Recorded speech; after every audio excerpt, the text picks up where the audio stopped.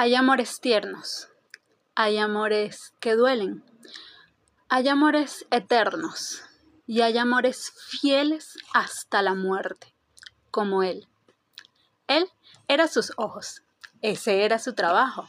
Él la acompañaba a caminar todos los días al parque para que ella no se tropezara.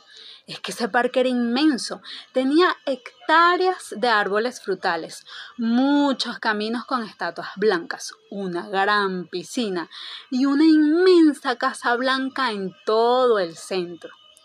Por supuesto, la dueña era millonaria.